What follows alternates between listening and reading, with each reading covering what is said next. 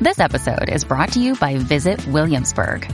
In Williamsburg, Virginia, there's never too much of a good thing. Whether you're a foodie, a golfer, a history buff, a shopaholic, an outdoor enthusiast, or a thrill seeker, you'll find what you came for here and more. So ask yourself, what is it you want? Discover Williamsburg and plan your trip at visitwilliamsburg.com.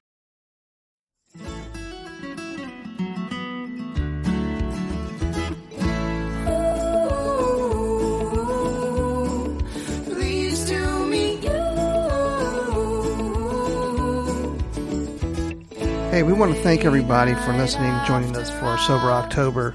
And we want to thank all of our guests being so brave and kind to get on here and share their stories. Yeah, absolutely. I mean, they're addiction stories, right? So, I mean, and Tony, I've really never asked our listeners, but we're gonna plead with you to share this podcast with anyone really, because you never know who needs to hear these stories. We've also left a couple web links in our podcast descriptions. It's just a couple organizations that can help with addictions.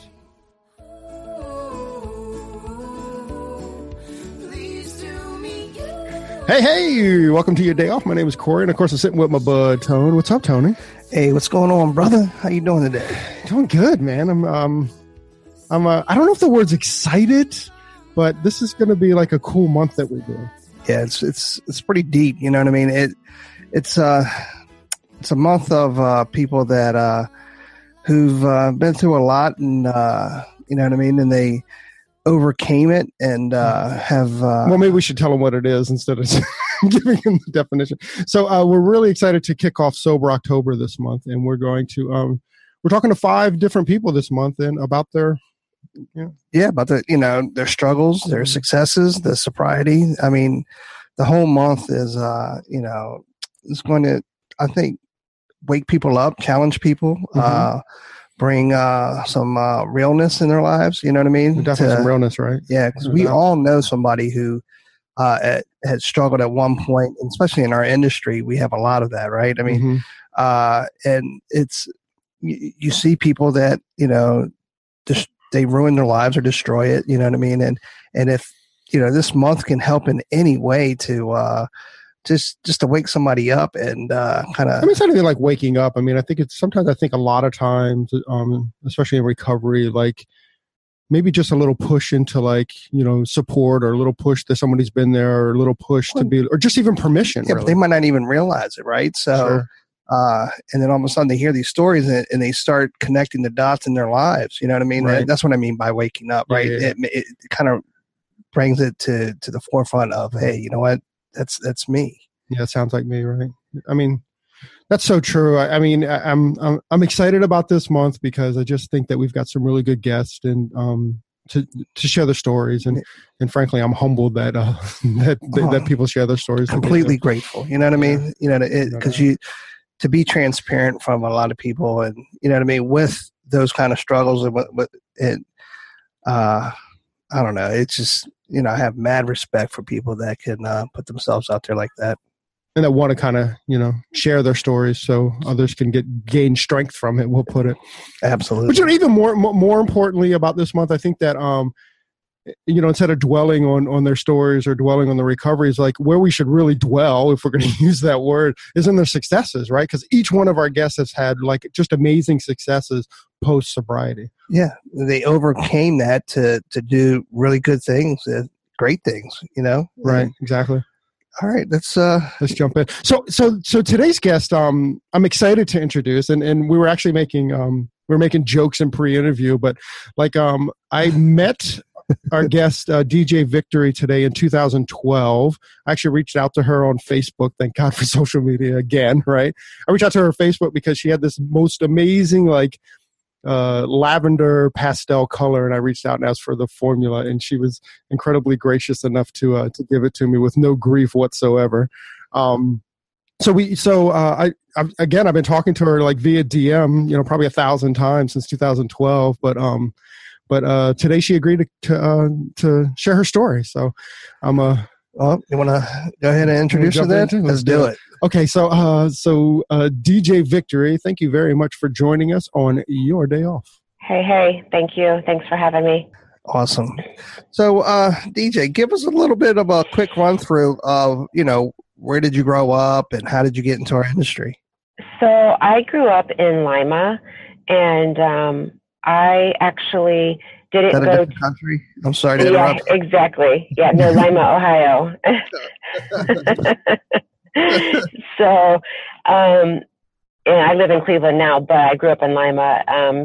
But I did not get into the beauty industry until a little bit later. I actually went to college right after high school because I thought that that's what I was supposed to do. That's what all my friends were doing, and did that, and it just wasn't for me. I didn't like it. And then I actually got married at 22, and I started working at a surgeon's office, and that was like one of the worst jobs I had ever had in my life.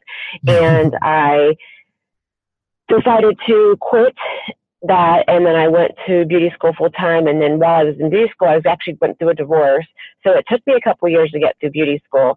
But yeah, I finished up beauty school. I don't even know. I've been doing hair like 14 years now, in Columbus, and then I met my now husband in Columbus, and we moved to Cleveland. So that's where I grew up and where I'm at now. So what hair salon are you working at in Cleveland? So I own my own salon. It's called Enzo Salon. And I've had that pretty much as long as I've been doing hair. I was working at a salon for about 6 months here in Cleveland, and my husband decided he wanted to own a salon, which is really ironic because if you see him, and he's incredibly gorgeous, but he's bald. So, and I'm, a hairstylist. So, but anyways, so we bought our first salon, and then, we've had it ever since. So yeah, we've definitely had our challenges, and I've learned a lot and continue to learn, and, so it's great though. It's a beautiful industry. Sure is. Corey and I, we've been in this industry for a few years, and I'm bald, and he looks like a biker, so we don't. I love it. And I don't think my wife calls me beautiful. She deals with me. That old dude that's in the bed with me, right? But, that's funny. So DJ, obviously this month is about sobriety and recovery, yes, and stuff. So where does that story start for you? Oh man. So, I mean, I guess, well, I've been sober. Actually, I just celebrated my 12-year of being sober this past July. So that was pretty amazing. But, I guess to like kind of tell you a little bit about like history about like my drinking. My mother, I grew up in a very, I had a pretty, traumatic, not very good childhood. And my mother was an alcoholic and a drug addict. And, so I grew up watching that. I grew up, watching her do things that, no kid should see. And I always was like, God, I don't ever want to be like that. I don't ever want to be like that. And so I never really, and even in high school, I never really drank, and I was always, the designated driver, and I was always, I was a really good girl, and per se.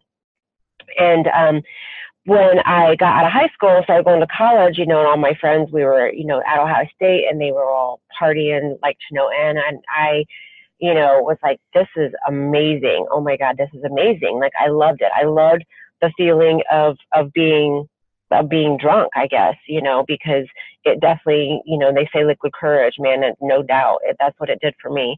And, so that's kind of where it started, but, I was never like a normal drinker, and I still I still, even to this day, I don't understand how people drink socially, because when I drank to get fucked up.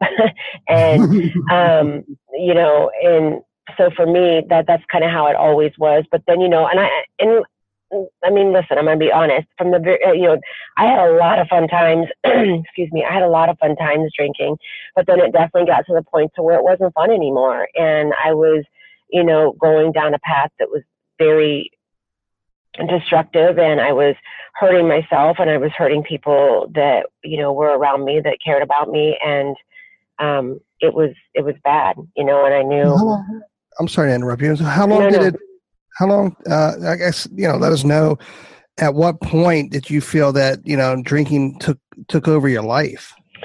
Well, it's funny. My, like I said, I was married before. I'm on my second marriage now.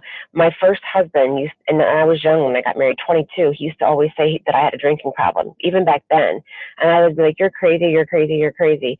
So even back then, someone was telling me that I had a problem, and I just completely dismissed it because I thought I was too young to stop drinking, I guess, because I associated having fun with drinking. So anything that I were to do, whether it be, any kind of social event, any kind of party, any kind of whatever, I was like, well, I have to drink. So, so it started along, way back then, but, to be honest, I think when we bought the salon, the stress of that and being kind of thrown to the wolves per se, because I never had managed anybody. I had never been in kind of a position that like that. And here I am now, the owner of a salon, and I have employees and I have responsibilities that I never had before. It kind of pushed me over the edge, and I really took to drinking, or I don't want to say took to drink because I always was drinking. It literally just pushed me over the edge. Let's just say that. And so pushed you over the edge to say like you were losing more control over your life. Absolutely. I was losing more control, and whenever anything I would get stressed. It didn't matter though for me. I could be happy, or I could be sad, or I could be stressed. I could be whatever, and I would find an excuse to drink. So, I mean, to say, one thing or another did it, is kind of, I don't know, irrelevant, I guess. But for me, I really noticed it. I guess I noticed it was when I became a salon owner, because of the stress of that. Were you trying to hide it? Were you trying to? Oh, yeah. I was trying to hide it.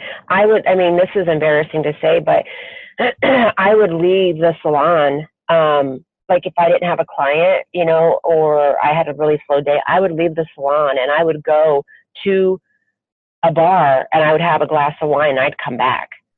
Mm-hmm. I have tons of stories I could tell you, but it wasn't good. It wasn't good at all, if you didn't own the salon, I guess it's kind of a hard question to ask. My instinct is like, how do you survive working? But if you own the salon, I guess, you didn't have anybody to really hold you accountable to keeping your job. Well, first of all, you said you went to get a glass of wine at a bar. Was there ever a time where maybe you shouldn't have been working? Oh, yeah. There was a little, there's a little like carry out store across the street from my salon, and I would go over there and I would get those little bottles of, alcohol that they have like sitting like at the checkout counter. And right. I would pour it, in like, a coffee mug, and, I would get those they were orange sparks. So it tasted like almost like orange pop, but there was mm-hmm. alcohol in it, and I would mix them. And I thought, because it was like vodka, that I was mixing it with, nobody would know that I was drinking this. And I had it in a coffee cup, so they would think I was just drinking, coffee or tea or whatever. Yeah. Yeah, it was awful. Wow. And how long did you drink with this excessive problem, or how long did this take to catch up to me? Yeah. Exactly. Right. Yeah. Yeah. Not very long.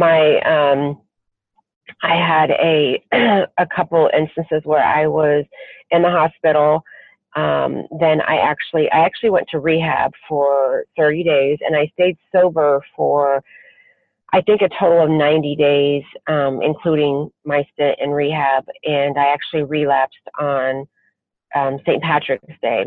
And so I've had my ebbs and flows with it, where I would, be sober and then I would relapse and so forth. And then, so 12 years ago, I don't know, I didn't do anything that I didn't normally do. Nothing like crazy happened.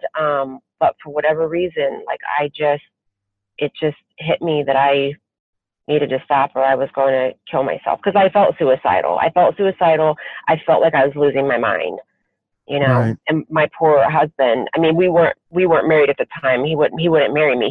He had asked me to marry him, but he would not marry me when I was in that state. And I don't blame him, you know? Right. So, Wow. yeah. I want to back up just a little bit, and hopefully you can enlighten us a little bit. So, what were those conversations like when you were going, you know, when you've been sober for 90 days, and then, you know, what excuses were you making? And I don't want to put words in your mouth, so, you know, jump in at any point. No. Like, what was that conversation in your head to convince you that this time drinking was going to be different? Well, I don't, that's a good question. I don't know. You know, it's so easy to convince yourself that there is nothing wrong and that you can stop, or that you're drinking for a reason. You know, well, if this wasn't going on in my life, then maybe I wouldn't drink as much. Well, if I didn't have this, you know, maybe I wouldn't drink as much. So, you know, you can find, I mean, we're very good at finding excuses and, or making excuses for ourselves and our behavior. And I was great at doing that, you know, and I was always, you know, and I always felt guilty when I did it. And I was always genuinely very sorry, you know, after the fact. And the guilt was just like eating me alive. It was horrible, but I'd go do it again. You know, something would happen. Like I said, it could be something good that would happen or something bad that would happen. And that would give me, yep, I deserved it. That was my excuse, you know? I mean, I think that's, I mean, what you said, and I have a lot of empathy towards you. I mean, you know, what you said, where you were genuinely sorry and you were genuinely upset and you were genuinely guilty, but, you know, where the addiction comes in from where I see it is although all that guilt and all that whatever, you still went and did it.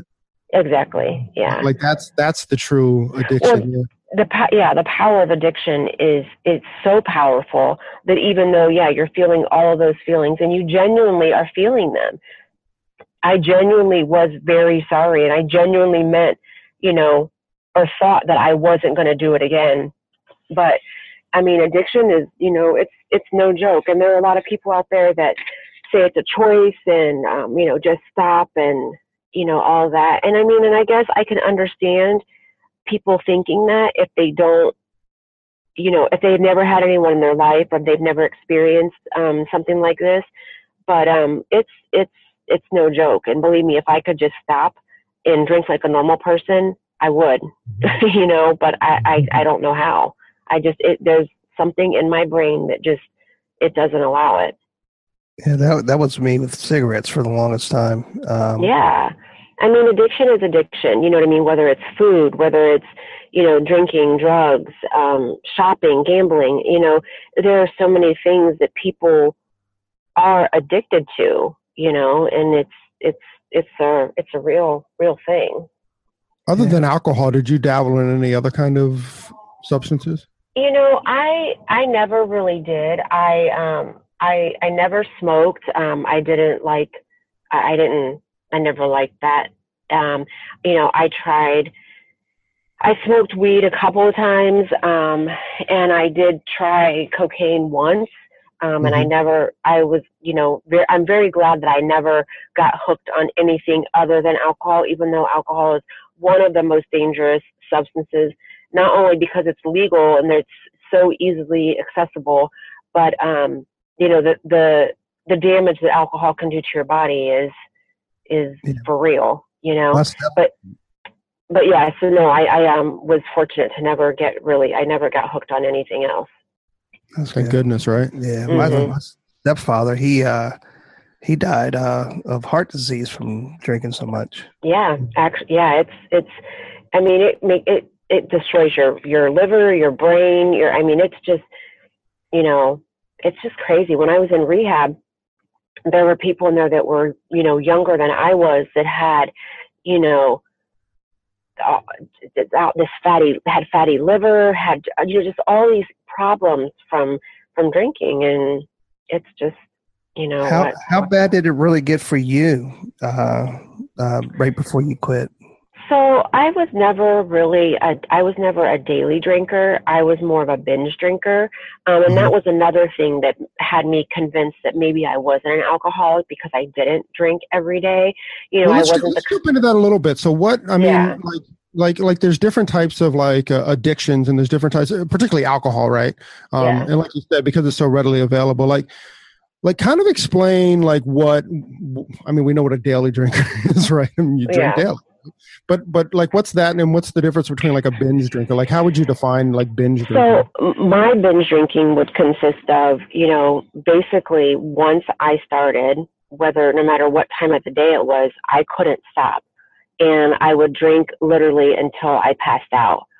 And, you know, and then maybe I'd be sober for like a day or so because I would be sick, recovering, and then I would do it again, you know. But so that's, for me, that's what, you know, my binge drinking consisted of. You know, I never was the kind of person that I didn't wake up and I didn't have the shakes. I didn't have to have a drink to function, but it was definitely on my mind all the time.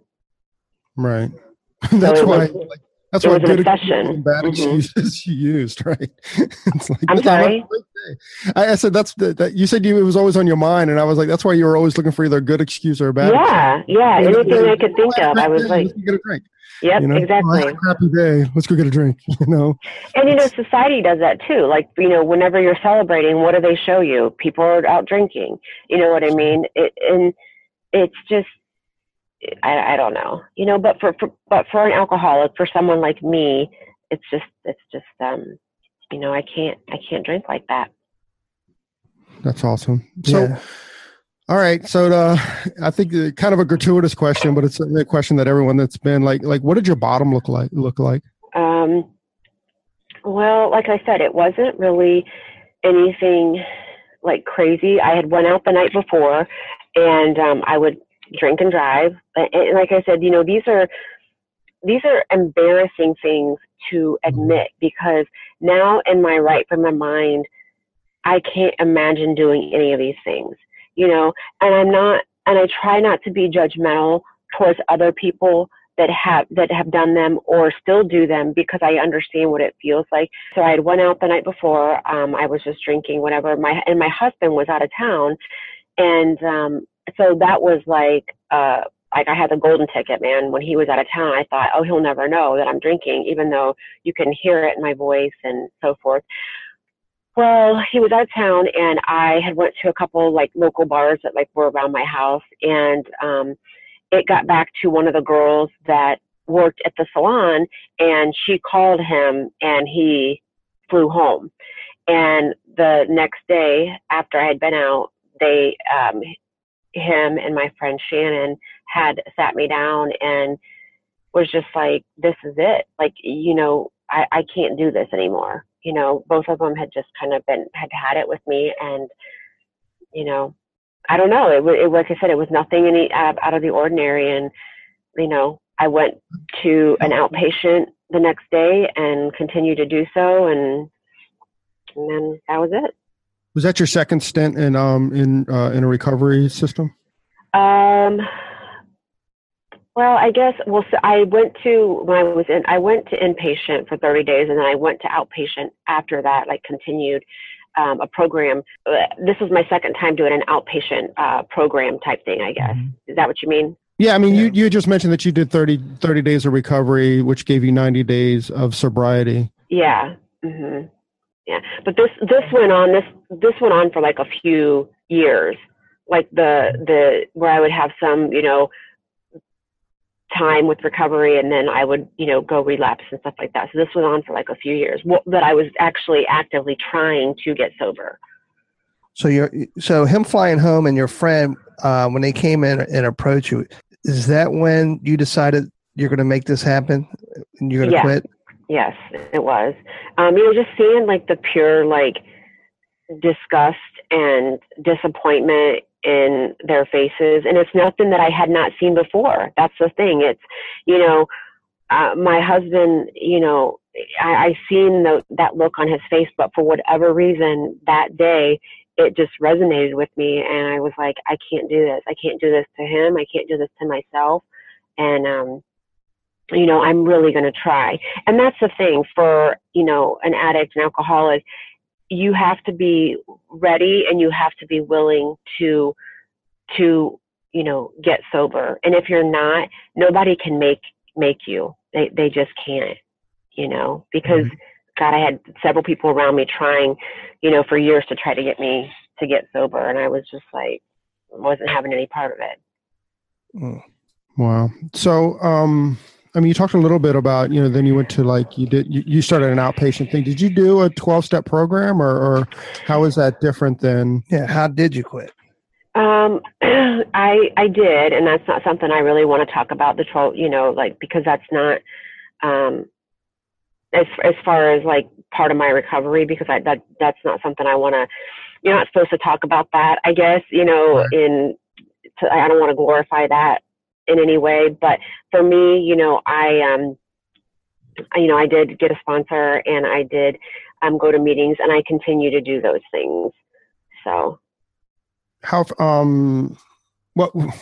first and foremost, how difficult did you find it? I mean, once you decided when you were sitting with your husband and Shannon, was that like, was it easy after that? I don't want to use the word easy. No. It was my whole life completely changed. And even though I was willing and I was ready at that point to get sober, I still had so many, like my mind, I still had so many things to try to figure out, because that was how I coped with everything. That was how I coped with my childhood. That was how I coped with any kind of stress. Like I said, any kind of anything in my life. So I had to completely learn how to,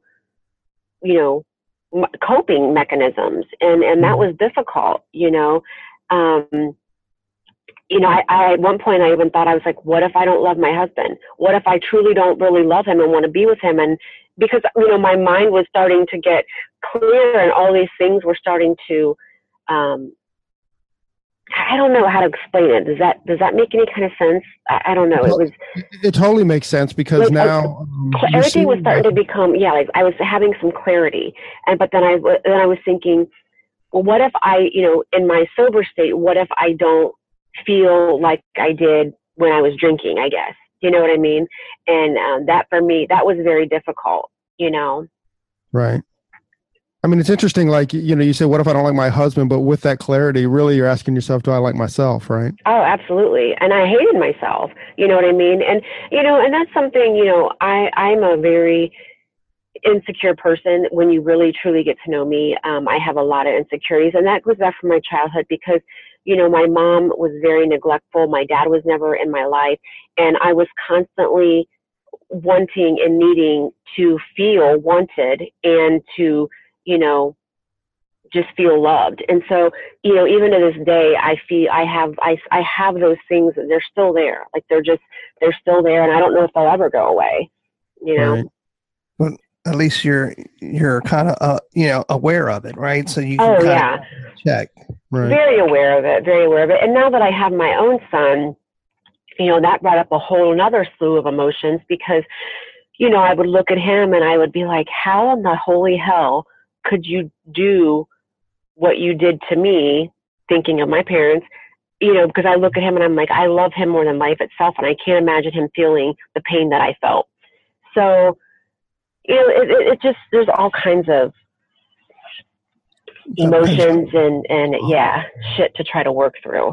So it's like, I guess we all have our own stuff, but, like when she was talking about the clarity and when she's talking about, the relationships that she had with her parents, but with that clarity, you can redefine those relationships. You can redefine those relationships. Yeah, right? Like, absolutely. Like where, again, to be frank, and for me, like, I certainly had some struggles with my dad mainly, but, as he's gotten older, I've been able to redefine it as, not necessarily that it was an attack on me, but just it was his insecurities and he was being a dad within those insecurities. And that isn't always the greatest role model. Exactly. And your addictions usually is your first relationship and all the other relationships come after that.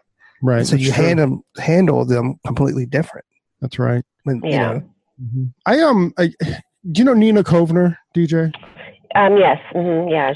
So on one of her podcasts, she says that, and I think that this is so true, and I'm totally going to butcher this. And Nina, if you ever hear this, I apologize. But she said that, once you start with some kind of relationship, whether it's with alcohol or whether whatever, you stop growing at that point. So for DJ's point, she stopped growing at 20. Like she stopped growing emotionally at 20 when she entered college, right? Again, I'm not telling your story any different. No. Yeah. For Nina's story, like you just stop growing emotionally because every time you struggle with that emotion, you go to the bottle. Yeah, every time you suppress you have to struggle with those, exactly. You just stop. So you have to go through that growth process. You absolutely do. So that doesn't mean that her relationship with her parents are any better or any worse, but just she can redefine it on her own terms. And I think that's how you maintain your sobriety. That's how you maintain it. Sounds like I don't have any relationship actually with not even one person in my family. And, my I didn't mean like a physical relationship, but just a historical relationship. You can redefine what that is. Yeah, whatever. Yeah, you decide, you can decide whatever whatever's going to be best for you. And, you need to do that. Whether that's have a relationship with them or not have a relationship with them, It sounds like you have a pretty awesome husband. I do. My husband I'm definitely hit the jackpot with him. I mean, now don't get me wrong. He can be a pain in the ass too. But, you know what I'm saying? Like every wife says. Exactly. But he is my biggest supporter, my biggest fan. And he's very smart, and he understands, things like from a medical standpoint, he understands, all of the things that I've gone through and am going through and stuff. But he's just a genuine good guy. Like he's just, he's a good one. He just is. That's awesome. Would you contribute a lot of your success by his support? Yeah, I mean, some of it, I definitely work, I do my part as far as I work really hard at doing whatever it is I need to do. But I mean, it definitely helps when you have someone that truly loves you and supports you and pushes you, on your side. That's awesome. It's beautiful. So, you said that, are you still going to meetings and stuff? And what does that look like in your life? Yeah. I go to 2 a week. Mm-hmm. Yeah. One at the beginning of the week and one at the end of the week. And, I don't really talk a lot at them. It's just not I don't. You come on podcast to do that. Yeah, exactly. Yeah. Or I'll blog about it, but I won't talk to you about it, to your face. But, it helps me. It helps me, and that's, I'm grateful for that. So that's awesome. That's just what a good dude that guy is, right? Mm-hmm. Yeah, he's a good one. Like I get stuck, or I'm really interested in once you know that the brain is changing, meaning what happens when the brain is saying, let's go have a drink? How do you combat that? Well, I was pretty fortunate. Once I decided to stop, I didn't get those urges anymore. I think the first couple years it was I definitely stayed clear of any kind of situation that would make me feel that way. Meaning, I didn't go to any restaurants that were, bar restaurants, or I didn't go to any clubs. I didn't do anything like that, because I didn't want to be put in those situations. But now, that I do have a little bit of sobriety behind me, I can go, if I wanted to go to a club or whatever, I could, I can go to Las Vegas and I can, I can hang out and I can have fun, and I don't drink, I just, right. But one of the things that helps me really is I keep the bad shit that it has happened very close to me, because that helps me to remember, why I don't want to do this again. So, even though it's painful at times, it helps me to maintain what I have going, because I don't ever want to be that person or in that position that I was before. Certainly. What when you say you keep it close to you, like what does that mean? I just keep it, memory. I just keep it close to me in my, I think about it. Like I will think about how I made someone feel, how I made myself feel, how, like the look on someone's face when they saw me, like things like that. Like I just keep those memories close because it helps keep me sober. Yeah. I mean, I guess you can still feel the rawness, the pain, I think the word you brought up was rawness. I think that's the look on your husband's face when he flew home. I don't ever want to see that again, and then I think about my own son. Like I can't imagine him ever seeing me in that state of mind, Right. So just that for me, I just, I just keep it close because I don't want to go back there. That's awesome. So before we kind of jump in, like into what you've been doing, in a sober world, one more quick question is: have you found that you've jumped obsessions? I mean, like a lot of people, they'll pick up another obsession. Yeah, replace the addiction. I mean, I wish I could say I replaced it with like working out or something like that, but I haven't. Or eating healthy.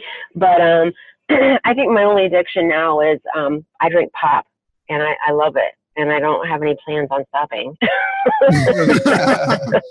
For people not in the North, that's soda or Coke or Pepsi. Yeah. I drink Coke actually. Yeah. But, oh yeah, I know some people call it soda. Yeah. We call it pop here in Cleveland, but, at least I do. I don't know about anybody else, but yeah. So, I don't smoke. I don't go tanning. I don't do, anything. I'm not too wild anymore. So I just like my Coke in the morning. With this clarity that with sobriety, I mean, can you see a difference in running your business? And are there other avenues of, entrepreneurships you've been been working on or anything? Oh my gosh. Yeah. I mean, I definitely wouldn't have my salon. I wouldn't have, any of the success, that I do have today, whatever your definition of success is. But, I wouldn't have my salon. I, started my own makeup line about 1.5 years ago. I wouldn't have any relationships, so because I just wouldn't. So let's get into that. So new, clean, sober DJ, like tell us about the successes in your life, post sobriety. So once I, started to really embrace, my sobriety and so forth, I really kind of delved into more in the hair world. I really started getting into doing some editorial work. So I started, doing some photo shoots and so forth. And then I was like, okay, well, how do I get these published and this and that? So I really just hustled and I started trying, making relationships and contacting editors and so forth and seeing what I could do. And then, when I would get rejected, because I got rejected a lot, I would try to get feedback from them on why, because I wanted to make it better. I wanted to do better and I wanted to,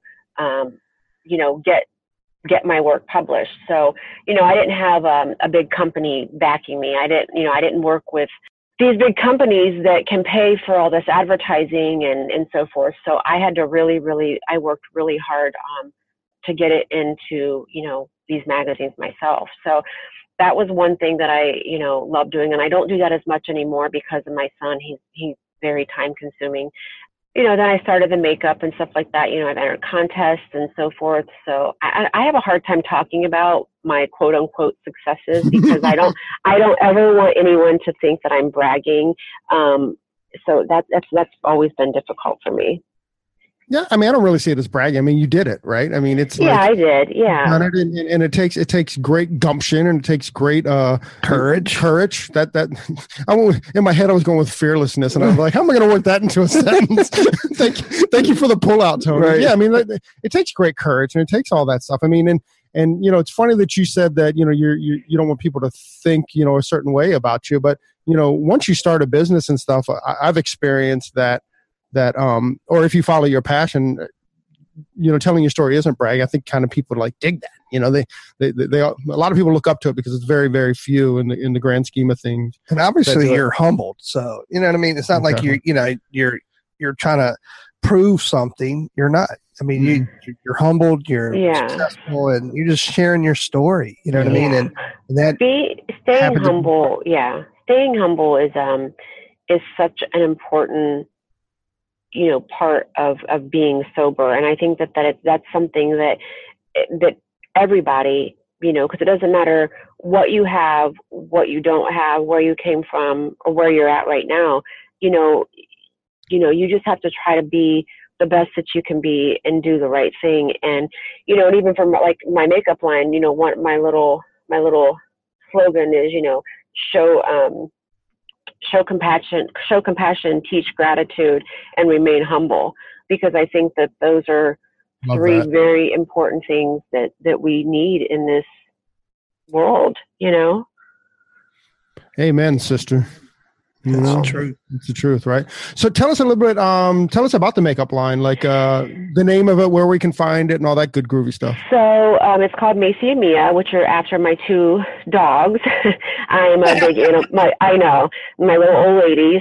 I'm a big animal lover. I mean, I've always loved animals. And when I was brainstorming on, coming up with this whole idea and a name and so forth, I was actually sitting like in my kitchen, and I look over, and these two assholes, one's laying in the chair, super cozy, and then the other one's laying in her like therapeutic bed. And I was like, oh, Macy and Mia, that would be cute.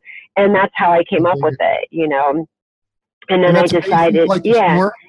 I'm sorry? Spelled like the store? It's spelled like the store? Yeah, Macy? Macy. Awesome. Yeah. And then, you said you've had that for a year and a half? About a year and a half, yeah. And I sell it. I have, my own, the website is macyandmia.com, and you can buy everything on there. And then I also sell out of my salon. And then recently, I was super excited about this. I partnered with Ipsy, who, is a monthly beauty subscription, and they have over 3 million subscribers. And I provided them with, 100,000 pieces of one of my lip glosses. And so it's going to go out to 100,000 people. So I'm super excited about that. Whoa, that's incredible. So is that sort of like and I don't know anything about it because, I'm an old dude, but is Ipsy, is that kind of like one of the box things, like where they Yes, it's, you get it. It's monthly. You get a little glam bag, and you get 5, like deluxe size samples in it, so that, you can try it and so forth. And then you can shop from their website as well. So it's just like to sample, different products that you might not have tried before. So it's a good way for people to try out new things. And I'm super excited about it. I actually got mine in the mail on Saturday, and you would have thought I won the lottery. I didn't see an open box video, did I? No.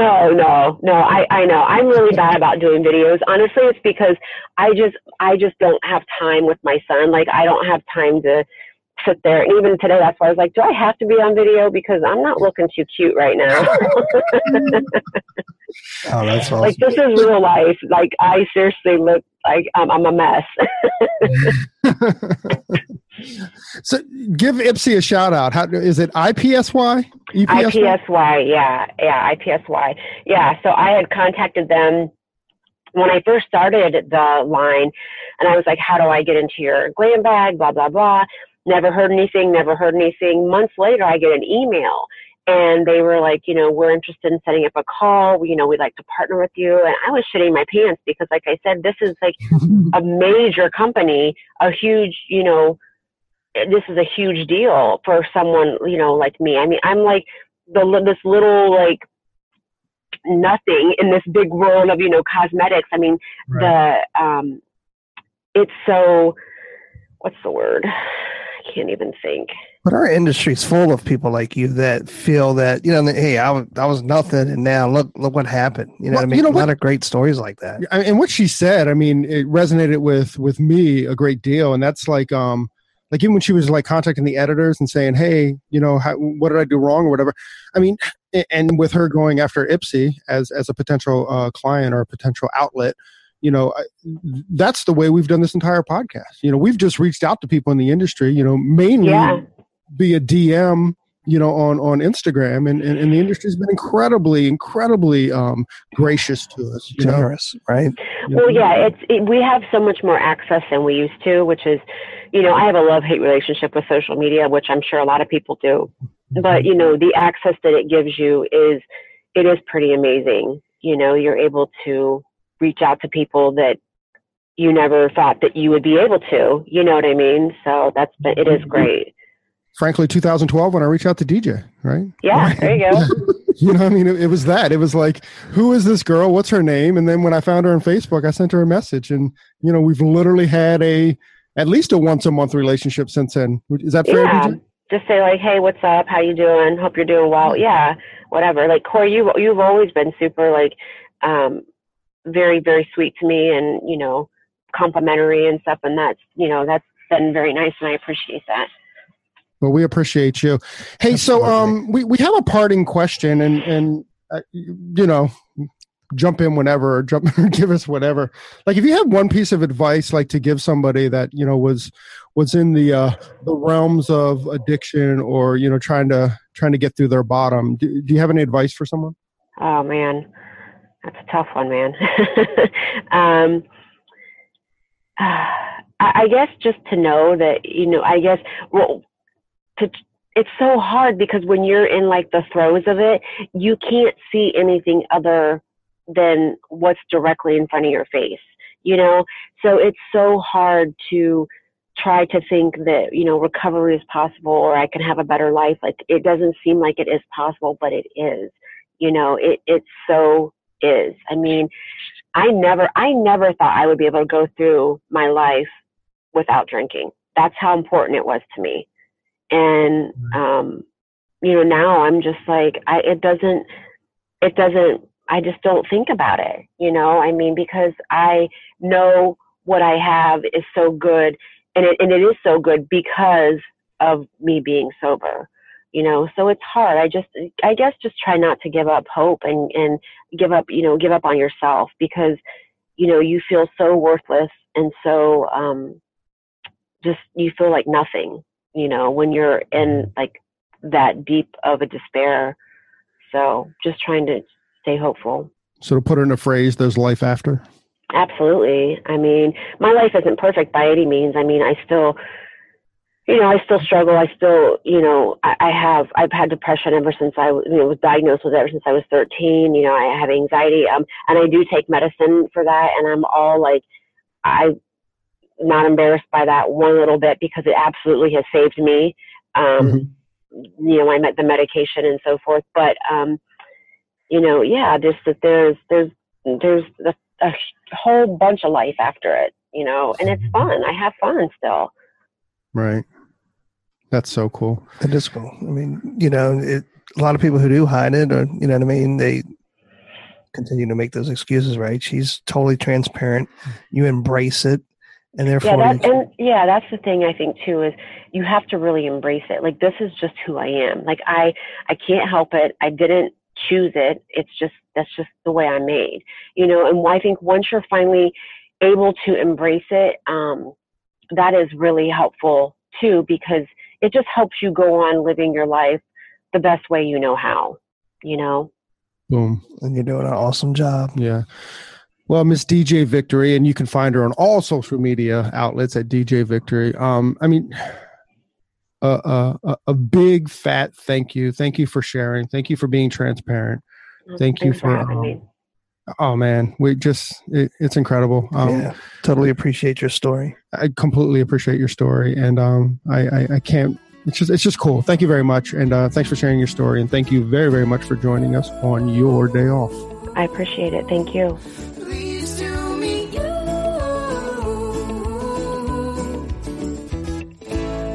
Hey, so there it is. Hey, this is a message that we've been trying to bring, I don't know, for the last couple months, actually since we started the podcast.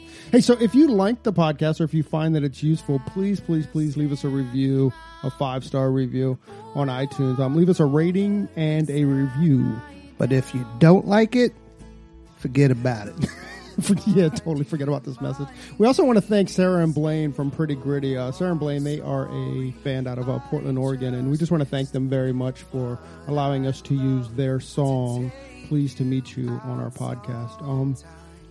That's cool. I think you can find, actually you can find their music on iTunes. Peace and hair grease.